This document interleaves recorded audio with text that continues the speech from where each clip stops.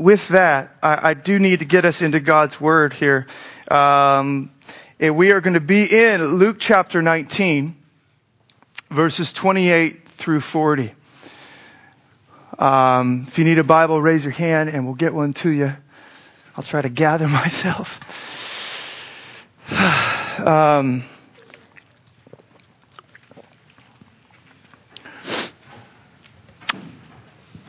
The wonderful thing about the Bible and our faith is that it doesn't sugarcoat things. You shouldn't read the scriptures and think that life is going to be without suffering and trial.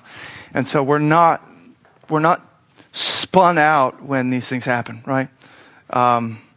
God speaks plainly to us about it, tells us stories with His people concerning it. And so it doesn't make it any easier, but at least we know we have a rock to stand on and a God who can speak into those things. Luke 19, verses 28 through 40 is where we are going to be. Let me read, pray, and we'll begin to dive in here. And when he had said these things, he went on ahead, going up to Jerusalem. And when he drew near to Bethphage and Bethany and at the mount that is called Olivet, he sent two of the disciples, saying, "Go into the village in front of you, where on entering you will find a colt tied on which no one has ever yet sat. Untie it and bring it here. If anyone asks you, 'Why are you untying it?' you shall say this, 'The Lord has need of it.'" So those who were sent away and found it just as he had told them. Those who were sent went away and found it just as he had told them. And as they were untying the colt, its owners said to them, "Why are you untying the colt?" And they said, "The Lord has need of it." And they brought it to Jesus, and throwing their cloaks on the colt, they set Jesus on it. And as he rode along, they spread their cloaks on the road. As he was drawing near, already on the way down the Mount of Olives, the whole multitude of his disciples began to rejoice and praise God with a loud voice for all the mighty works that they had seen, saying, "Blessed is the King who comes in the name of the Lord. Peace in heaven and glory in the highest." And some of the Pharisees in the crowd said to him, "Teacher, rebuke your disciples." He answered, "I tell you, if these were silent, the very stones would cry out." Oh, that's awesome. Let's pray.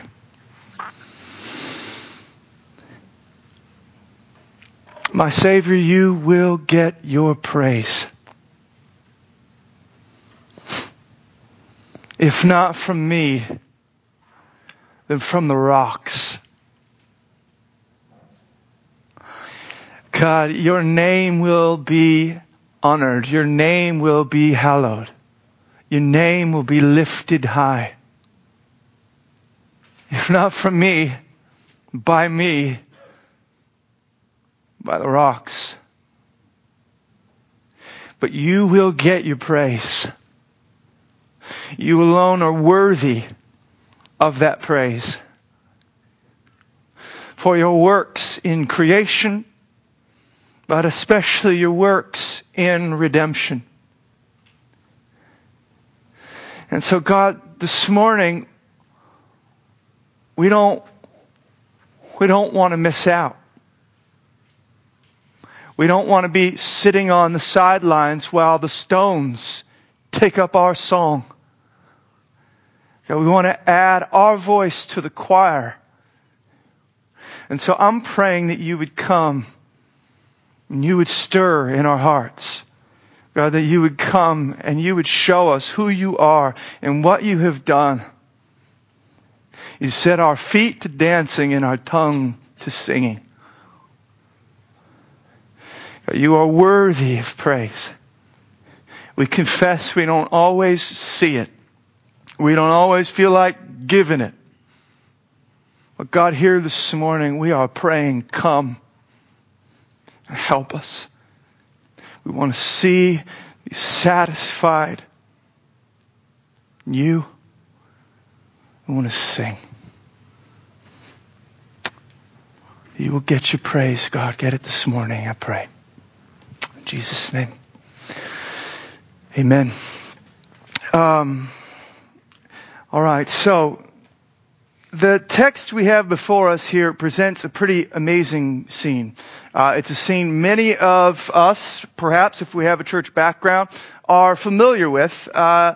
Especially because usually, a lot of times churches will kind of revisit it almost every year, the Sunday before Easter.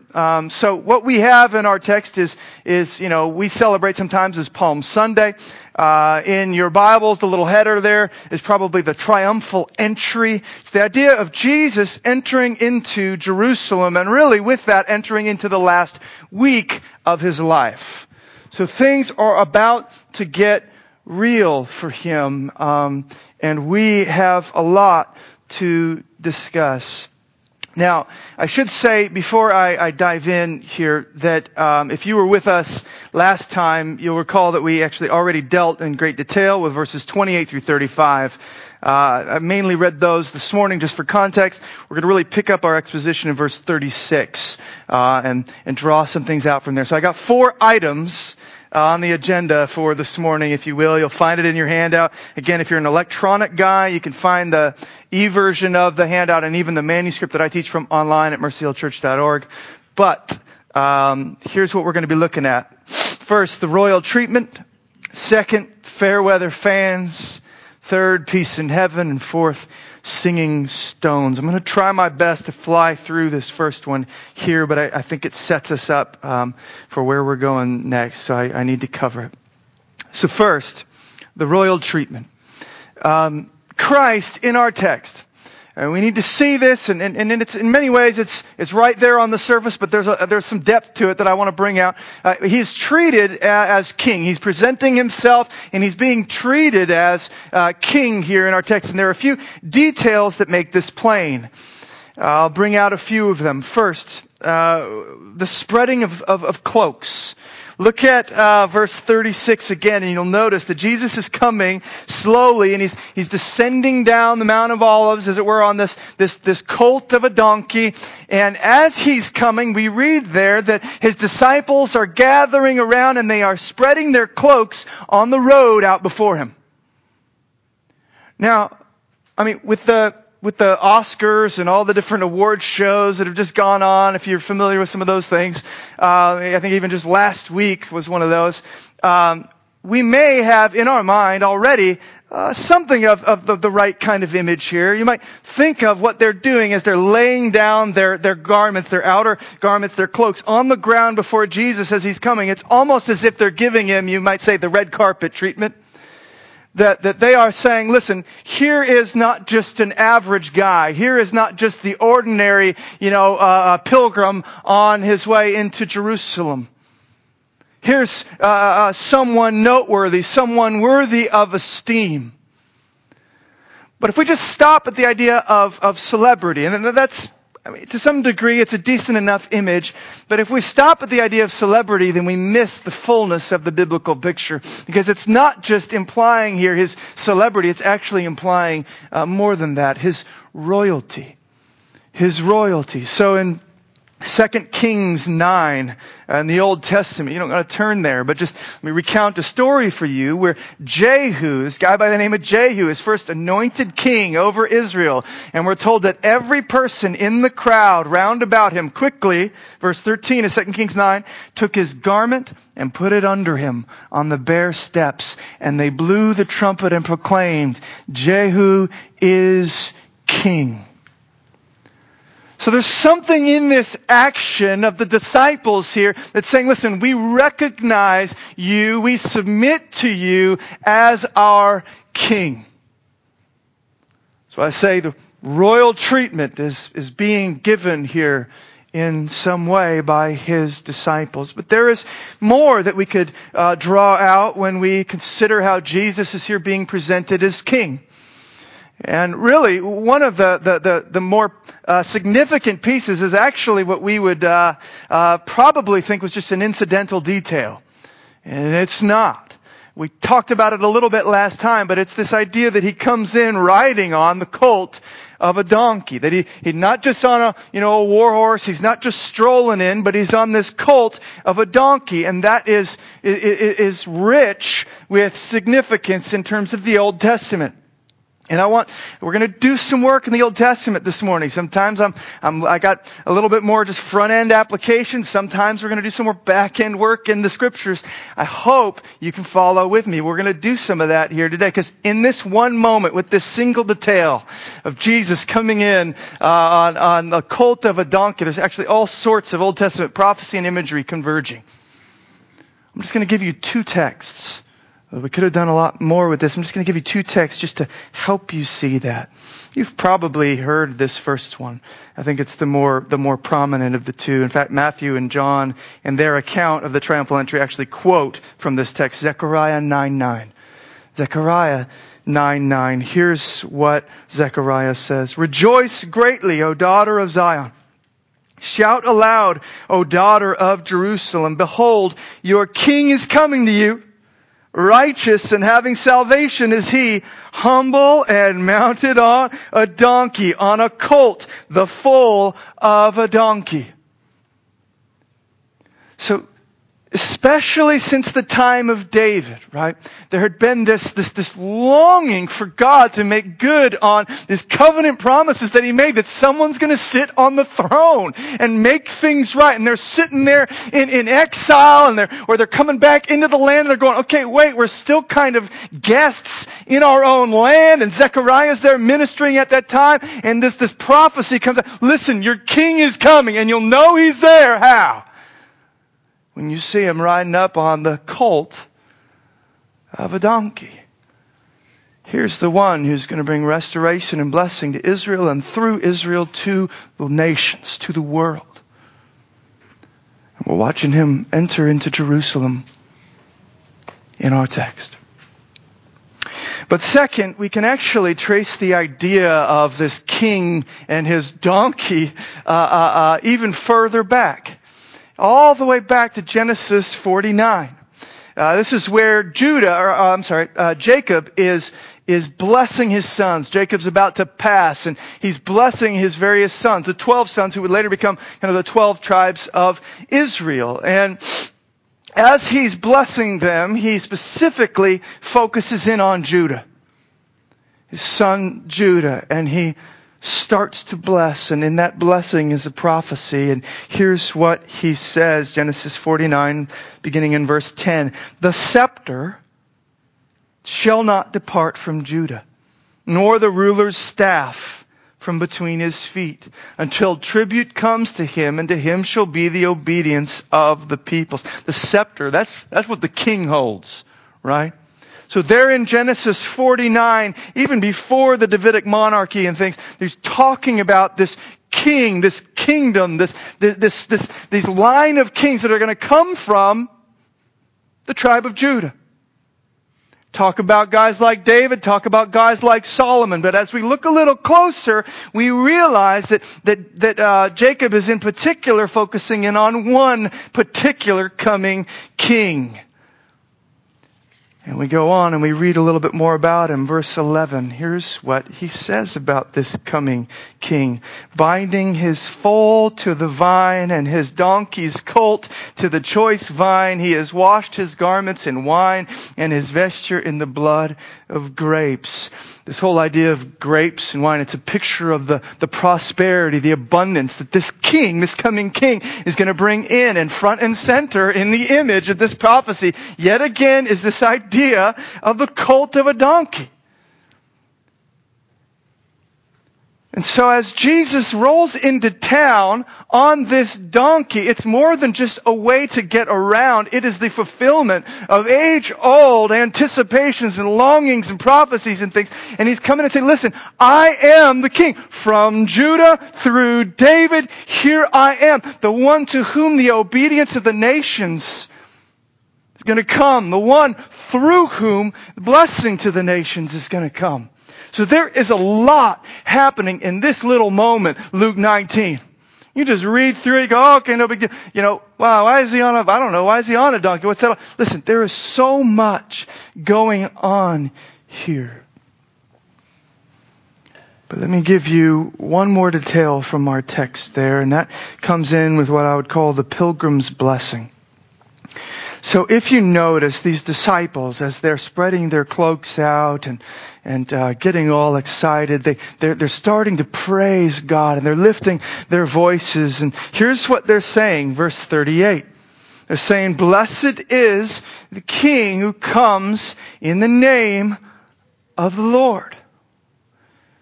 Now, this blessing, this benediction, you might say, is actually it comes from Psalm 118, verse 26. And it was actually, according to my research, it was actually a pretty standard greeting for pilgrims as they would kind of be coming into Jerusalem for some of the many, those great feasts that you'd have to travel into for. So they say, "Blessed is the one who comes in the name of the Lord."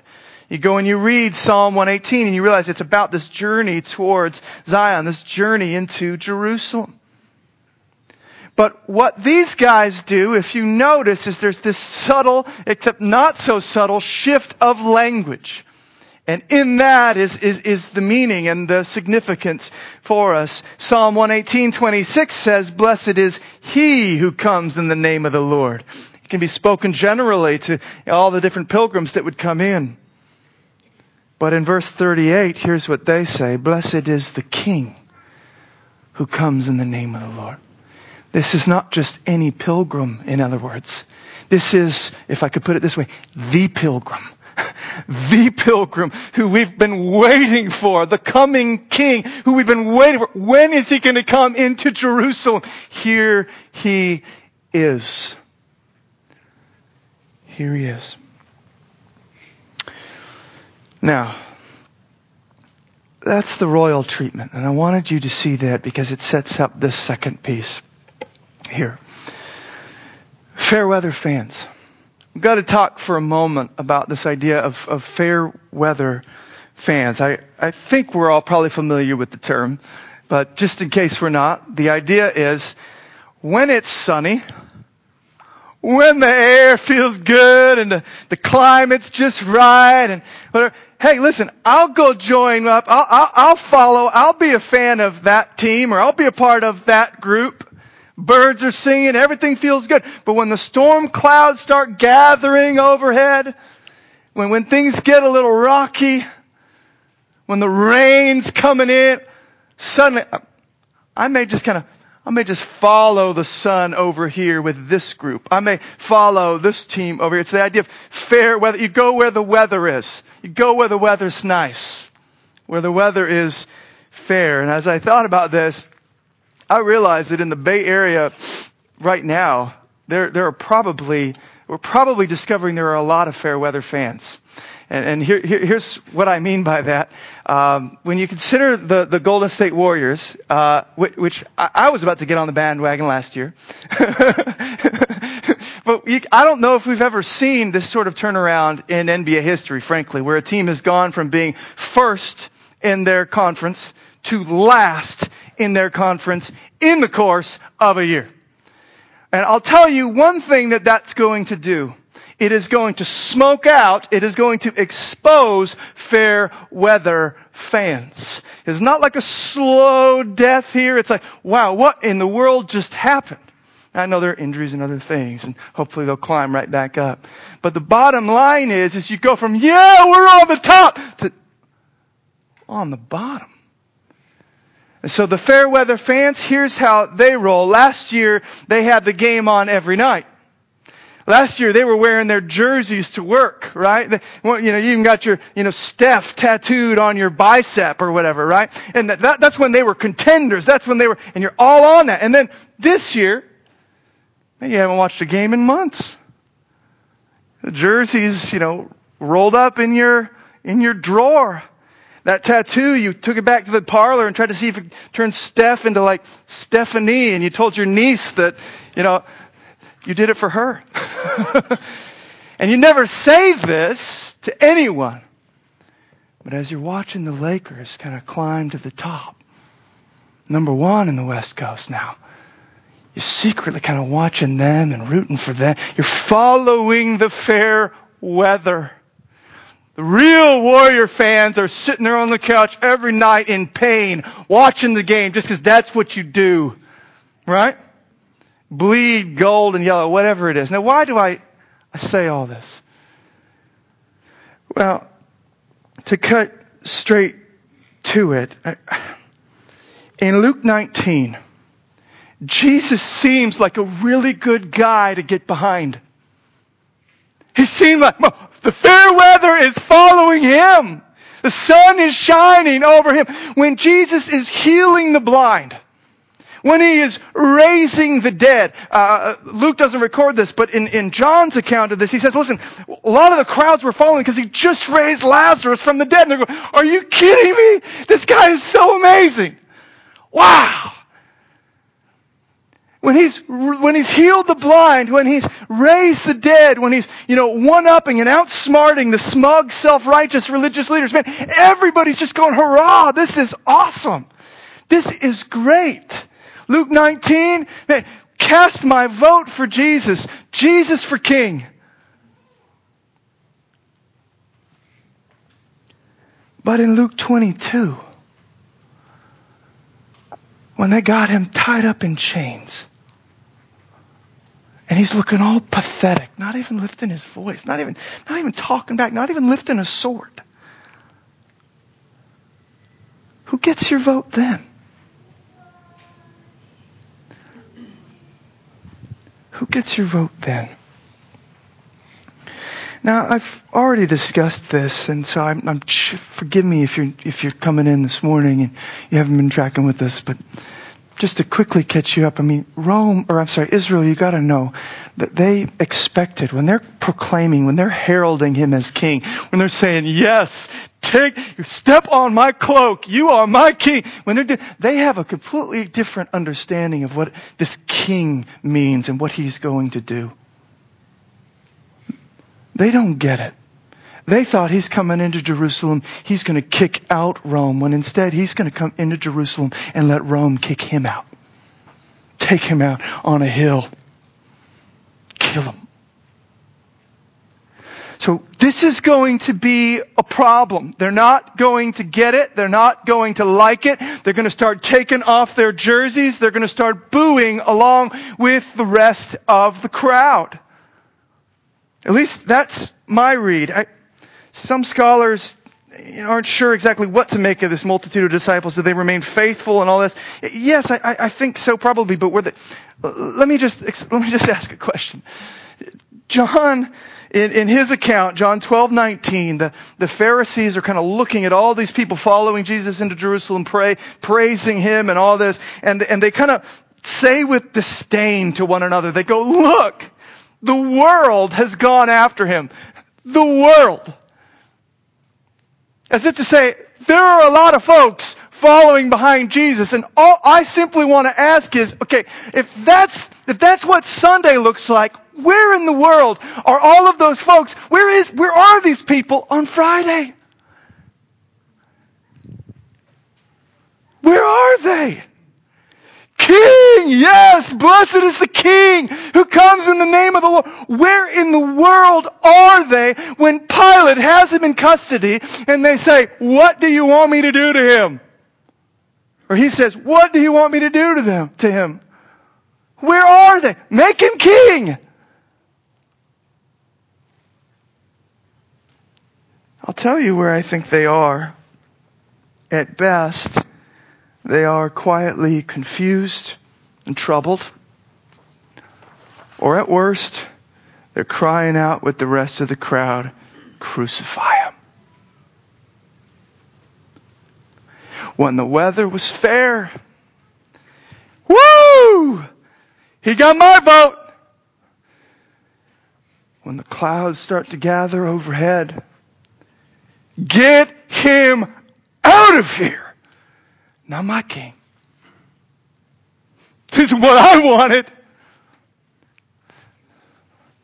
Let me down. Crucify him. It's a fickle faith and a petty praise. Now, we need to pause for a moment on this, though it may be uncomfortable, and consider ourselves for a moment. It is, I think, so easy to spread our cloak out on the ground before Jesus when we're thinking that He's going to deliver us, He's going to fulfill our plan for our lives, we got this idea what it means that what He's going to do. It's easy to spread your cloak out on the ground when you think you've got it figured out what it means that He's going to be king in your life. But what happens when He doesn't do it? What happens when you don't get the job? What happens when you don't get the boy or the girl or the baby? What happens when you don't get the healing? What happens when you just get the hardship and the trial? You just pick back up your cloak, dust it off, put it back on, and go looking for someone else, some other king who will deliver on your agenda for your life. It's not altogether here unlike the matter that we took up last week in full. When the truth of Scripture, when circumstances round about us don't feel good or nice to us, as they sometimes won't, what do? Do we jettison the Messiah just because He doesn't immediately fit into our categories or meet our expectations? Or do we resolve to trust, confident that even though we are in the midst of confusion, He is able to be more. He is probably doing more than we can even think or can conceive in this moment. And we will see in due time. In other words, I don't want to be, and I don't want you to be, a fair weather saint. I want to be a die-hard saint. Fair weather saints pick up and go when it's hard and find something else. Die-hard saints, man, they learn to praise God even when they're lying in the dirt. Though He slay me, I will hope in Him. Job 13:15. Or perhaps the more famous Job 1:21. The Lord gave and the Lord has taken away. Blessed be the name of the Lord. Still my King. Though the ground shakes all around. Though the clouds gather overhead. Let the rain come. Let the lightning crack. Still my King. In sunshine and in storm.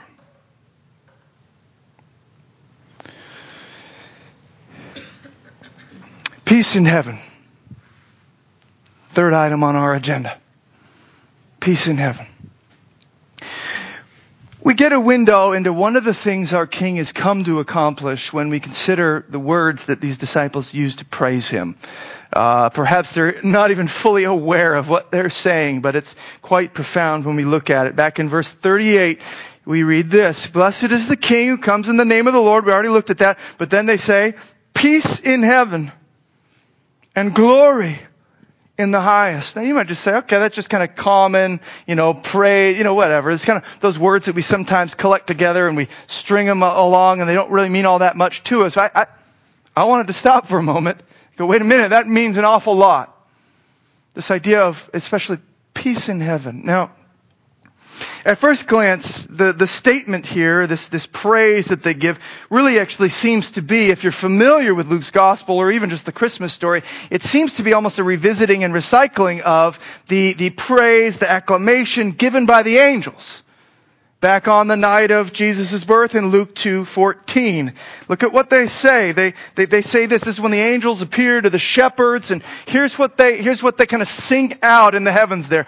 Glory to God in the highest, and on earth, peace among those with whom He is pleased. So again, glory to God in the highest, and this idea of peace. But upon closer investigation, what we actually see is a slight difference between the two, right? And I think this is where the meaning is found. This is what starts to kind of started to catch my eye. In Luke 2, it's peace on earth. that's being proclaimed, being highlighted. But in Luke 19 now, if you noticed, it's peace in heaven. And I want to think with you about this for a moment. So in the first, it is the hosts of heaven speaking of peace on earth.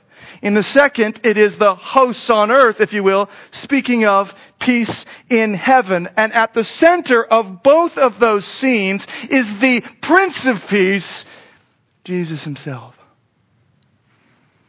And you say, okay, where are you going with this?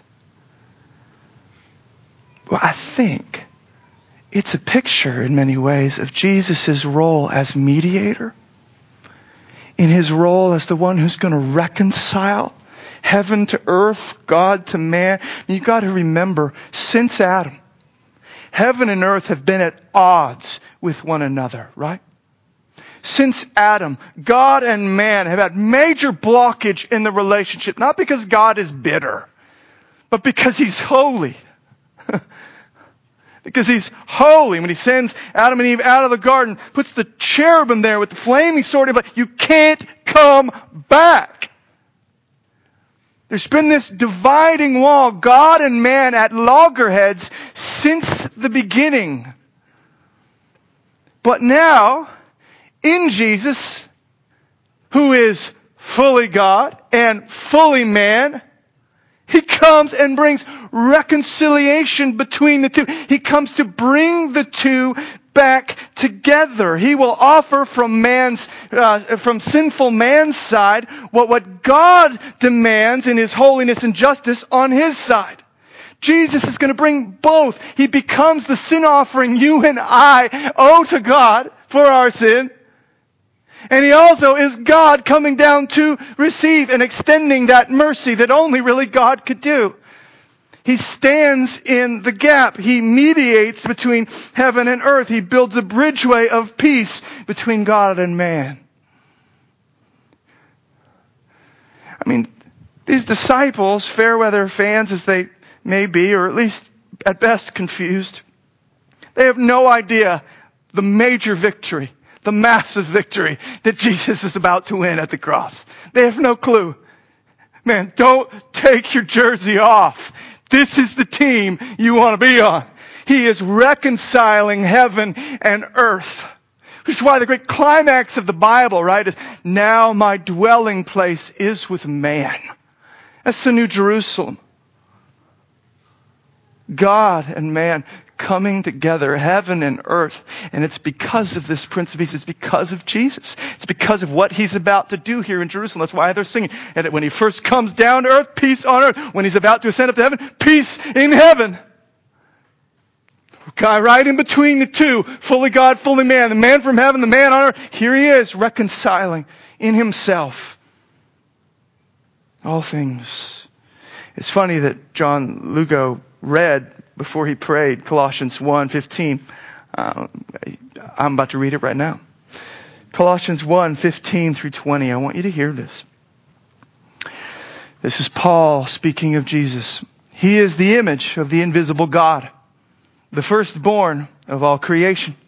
For by him all things were created in heaven and on earth, visible and invisible, whether thrones or dominions or rulers or authorities. All things were created through him and for him. And he is before all things, and in him all things hold together. And he is the head of the body, the church. He is the beginning, the firstborn from the dead, that in everything he might be preeminent. For in him all the fullness of God was pleased to dwell. And hear this now. I think I quoted this last week, but I wanted you to see it in context. Hear this last part, verse 20. And through him to reconcile to himself all things, whether on earth or in heaven, making peace by the blood of the cross. So here you have, he is God and he is man, and he is reconciling God to man. He's from heaven, he's on earth, he is reconciling heaven to earth, and he's doing it by the blood of his cross.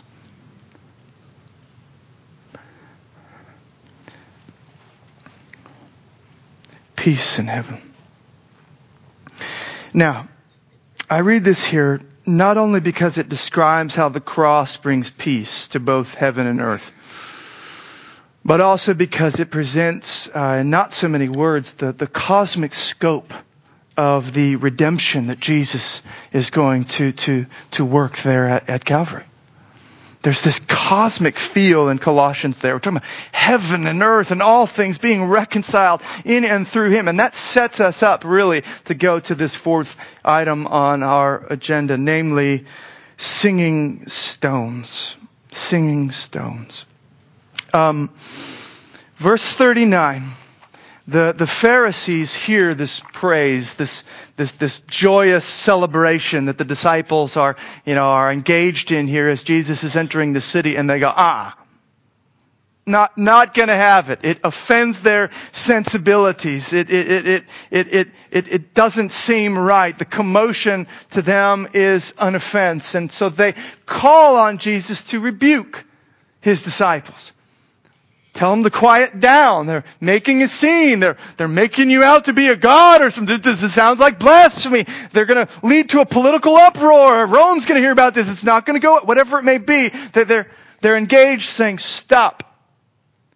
Shut them up. The amazing thing is that Jesus won't do it, but we could also say, I think His words are implying here, He can't do it. He essentially says, look at verse 40. I think that's the meaning. I tell you, if these were silent, the very stones would cry out. The idea is, I can't stop the praise that is coming my way because of what I am about to accomplish here. If I quiet them down, the rocks will start singing. It's amazing. Now, I want to ask, what does He mean by this? And this is really what we're going to end on. What does He mean by this? By this statement, the stones are going to cry out. Now, in one sense, what I've already been alluding to, and even as I prayed in the beginning, I think it's speaking to the inescapable, unavoidable, inevitable praise that will come to the Son of God for His work on the cross and His great victory, triumph, and the resurrection, things. But in another sense, what I want to do, in particular, is focus in on that idea of stones. And just, what does He mean by stones? So I was intrigued to see a few different options in some of the commentaries, and I kind of looked and teased it out a little bit more, and I was like, wow, this is actually quite profound. So what does He mean when He says, listen, the very stones would cry out? What stones is He talking about, and why would they be crying out? I got two possible meanings for you, for us to consider here. Meaning number one, could be, and it's in many ways what I've already to some degree been alluding to, stones in the created world. Stones in creation. So just a part of the idea is creation's going to cry out. So in this meaning, you would imagine Jesus talking about the stones that are strewn about the path as He's coming in. Listen, if I stop them, these stones are going to cry out. They're going to pick up where the disciples left off.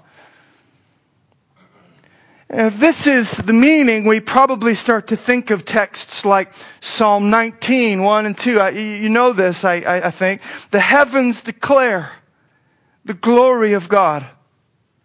The heavens are singing about God's glory. The sky above, David says, proclaims His handiwork.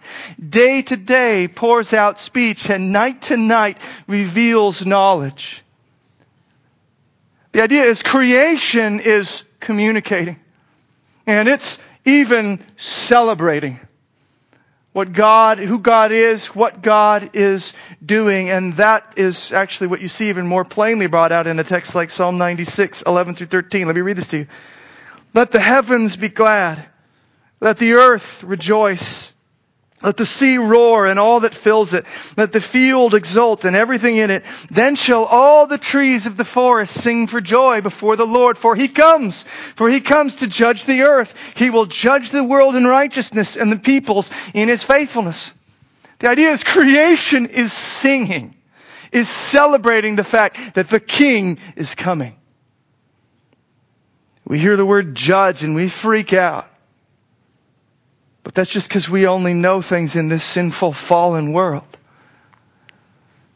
When you hear judge as God or Jesus as judge, you hear the one who's going to come to make all the wrong right.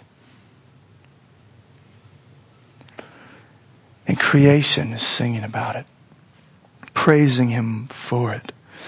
But Paul reminds us in Romans 8 that there's even more on the line for creation. There's even more of a reason why they're excited, why they're anticipating, why these stones strewn along the path may sing out. Paul reminds us that actually creation, just as we are, lay under the curse.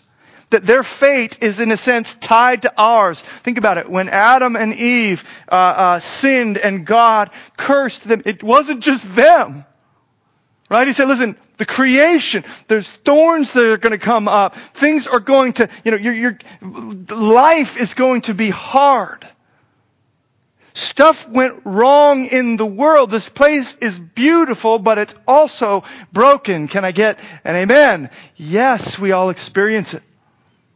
We know it. And Paul, giving this vivid imagery to the creation, he says, listen, the creation is groaning. The creation is longing for this redemption. And it's looking, man, when are you going to make things right? It personifies, it anthropomorphizes, if that's a word, the creation. It just says, it's longing too. Which is why when the Redeemer shows up on this dirty path, the rocks would start to sing.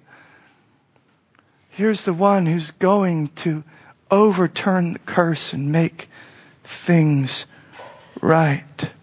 And that's why Jesus would say, listen, even if these disciples stop, the rocks will just pick up in their place. And I wonder if you realize that when the disciples stop at the cross, when it's quiet, and there's no loud singing and praising the King, but everyone thinks it's over, creation is still bearing witness to what's going on.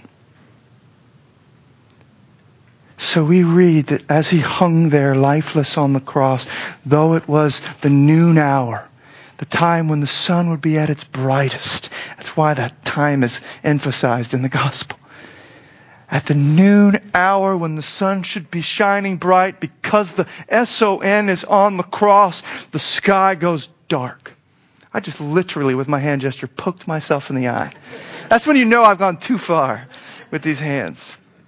The sky goes dark. This is what Luke says. There was darkness over the whole land while the sun's light failed. The world doesn't get it, but we get it. And the creation gets it. God, the creator of all, is being undone on the cross. The sun's light just fails in that moment. And what's amazing too is, when does His resurrection happen? Have you noticed this little detail? It happens at dawn, Luke 24:1 says. In other words, the S-O-N rises up from the grave when the sun is about to rise as well. Creation bearing witness to the work of the Messiah. Even when man is just locked in a room somewhere, forgotten about, this is over. Singing out. Stones are singing. That's meaning number one. Meaning number two is quite intriguing to consider. And that's that these stones Jesus is referring to could in fact, and maybe it's not an either or, maybe it's a both and, but could in fact be referring to the stones that lay over top one another in the temple. In the temple structure. At this point we may imagine him referencing or gesturing towards the temple that would have stood prominently off in the distance as they were entering Jerusalem. Why we could consider this a plausible interpretation is that actually the stones of the temple are talked about in the immediate context. Verse 44 of Luke 19, verse 6 of Luke 21, talking about stones of the temple. And so when he's saying stones crying out, could very well be a reference to the stones of the temple. And now you ask, what does that imply? What does that mean? Why would the stones of the temple be singing, be crying out because the Savior, the King, is here? Well, what we come to see is it's not just, if this is the meaning, it's not just the structures of creation, or what you might call general revelation, that are going to praise God and praise the Son and are longing for His redemption, but it's also the structures of redemption, or what you might call special revelation, that are going to do the same. It's not just the heavens that are declaring the glory of God and celebrating. It's all the Old Testament types and shadows and things that all along the way we're pointing to Him. Those things are going to enter into the chorus of praise. Am I going to seminary on you? I'm sorry. It's pretty amazing, and I want you to see the glory of our Savior. And how everything in history has been leading to this moment, anticipating this moment, longing for this moment. It's why they're singing.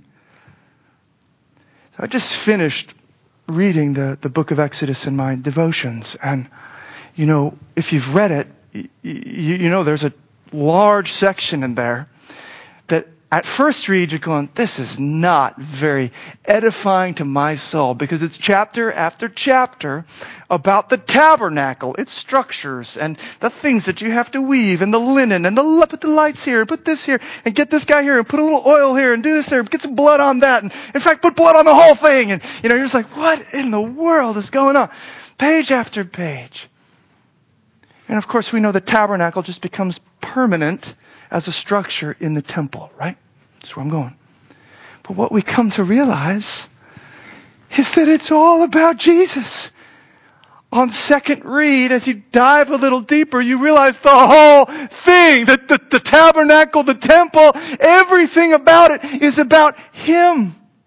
It's about Him, His ark. I mean, He is the ark that's there holding the law, the 10 Commandments within it, in the most holy place. Jesus is the ark who perfectly embodies the law, fulfills it entirely, and is God's presence with us. The mercy seat of that ark where God would meet with man, right? That's Jesus who embodies the mercy of God. Is God actually come down to us and meets with us face to face? Jesus is the bread of the presence that they would set out there. Jesus Himself says, I am the bread of life. Jesus is the fulfillment of those lights and the lamps, and He is the light of the world. Jesus is the incense, the sweet aroma that pleased the Father. That is the life of the Son and the death of the Son. He is the priest who's been set apart as holy by God to minister in His presence and bear His people on His heart. But He's not just the priest. He's also the sacrifice, spotless, sinless, unblemished, who would be offered up for sinful man. His Spirit is the oil of anointing that makes you and I now a royal priesthood in Him. His righteousness is the garments, the priestly garments. We are clothed in His righteousness and can now come boldly into God's presence. His blood fulfills that washing in the basin, because that's how we are cleansed. I mean, you understand, all of this, the years and years and years before Him are anticipating, picturing, showing. And that is why when this guy rolls down the street on his donkey, the temple is going to scream out in joy. This is the one that's all been pointing to. Here He is. You're not going to be able to keep it silent. As Jesus Himself says in Matthew 12:6, something greater than the temple is here. It's amazing. And you remember, as with creation, the stones of creation, just when the disciples do actually go silent, as He's hanging there lifeless on the cross, the temple is still bearing witness. The temple is still bearing witness to what's happening, even when we don't get it. Do you remember this detail? Luke 23:45. As he breathed his last, as he yields up his spirit, what does the temple do? The curtain of the temple was torn in two. From top to bottom, Matthew specifies. It wasn't man that said, it wasn't vandalism. This is God bearing witness through the temple singing out saying, listen, the dividing line between man and God has been done away with in Jesus, and you can come in. We didn't get it. The stones of creation singing out, stones of the temple singing out, and we're sitting there going, oh gosh, it's over. That's why he says you could stop them. In fact, they will stop. But you're not going to be able to stop these stones from singing. But now the question is, if these stones are singing, are you? Are you? How much time do I got? Oh, we got a moment. There's actually one last stone that I want to talk about. It's outside for sure. The boundaries, I think, of what Jesus would be referring to when he says, these stones will cry out. But nonetheless, it's important to consider. Because we've talked about how the stones of creation will sing. We've talked about how the stones of the temple will sing. But now I want to talk about the stones that we find inside our own chests. You realize that man in his fallen nature, so hard against God, so fair weather, so whatever you want to say, so hard that God throughout the Bible refers to our hearts as stones. Stone. There's a stone in my chest. And so we look and we say, listen, I want to praise. I want to sing out. I want to see this man coming into Jerusalem. I want to see the wonder of what he's doing and be stunned by it. I want to be set to singing. What do I have to do? I want to be one of the stones singing out. It's not necessarily so much about what we can do as much as it's about what he has already done and is doing. Let me show you this. It is profound, and it just lays us bare before him with open hands. In Luke 22, Jesus will institute the Lord's Supper, and he'll talk about this is the blood of the new covenant. In fact, we're going to take communion together today. Tolu will lead us in that. He says, this is the blood of the new covenant. New covenant in my blood. Now that new covenant is something that's been promised throughout the Old Testament. One of the places it's spoken of is in Ezekiel 36. And here's what God says through the prophet. This is what he's going to do in Jesus. This is what he's going to do through the cross and the Spirit falling and all the things that follow. I will sprinkle clean water on you, and you shall be clean from all your uncleanness. And from all your idols I will cleanse you. And I will give you a new heart, and a new spirit I will put within you. And I will remove the heart of stone from your flesh and give you a heart of flesh. And I will put my spirit within you and cause you to walk in my statutes and be careful to obey my rules. You shall dwell in the land that I gave to your fathers, and you shall be my people, and I will be your God. In Ezekiel 37, the picture is this valley of dry, dead bones. And God, through the preaching of the word of the prophet Ezekiel, raises those bones up to life. But here in our text, it's him reaching into the tin man, as it were. The people that are just hard and so putting a heart in there that's alive and beating and beats in the right way. Not just for myself and my stuff, and I'll like God if he gets on my team. But no, I can see now what Jesus is up to. I can see now how I've been off and I need God, and that he's provided the sacrifice for me, and he's making a way for me to actually have satisfaction that doesn't just drain out the bottom, but will ultimately find its way towards glory. God is the one. What this does brothers and sisters, is it just causes us to sit here with our hands open. And that's how I wanted to close. And just say, God, we can't. You're feeling hard. You're feeling dead. Okay, yes, we can repent of sin and we can this or that. But there's a lot that we can't make happen. We can't perform heart surgery. But God can come in and change and work. He can put a new heart within us. He can set our tongue to singing.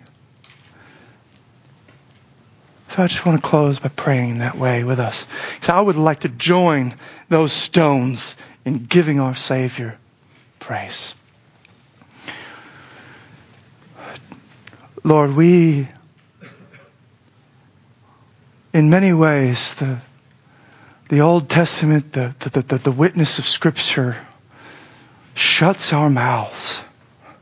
We realize that our hearts are prone to wander. We twist, we distort, we don't keep the faith. We like you for a while and then we leave. God, we need you to pour out your Spirit. We need you to remove the heart of stone and put in the heart of flesh. And some of us have the heart of flesh, but we're struggling and there's still remnants of stone. We need you to soften. We need you to move. You're not waiting for us to figure it out. You've come to the cross. You came into Jerusalem to help, to make a way. And so God, here we are begging you. Glorify your name by pouring out your Spirit upon your people, softening our hearts and elevating us to sing along with the structures of creation and redemption, with the heavens and the temple and everything else. You are worthy. We love you. It's in your precious name that I ask these things. Amen.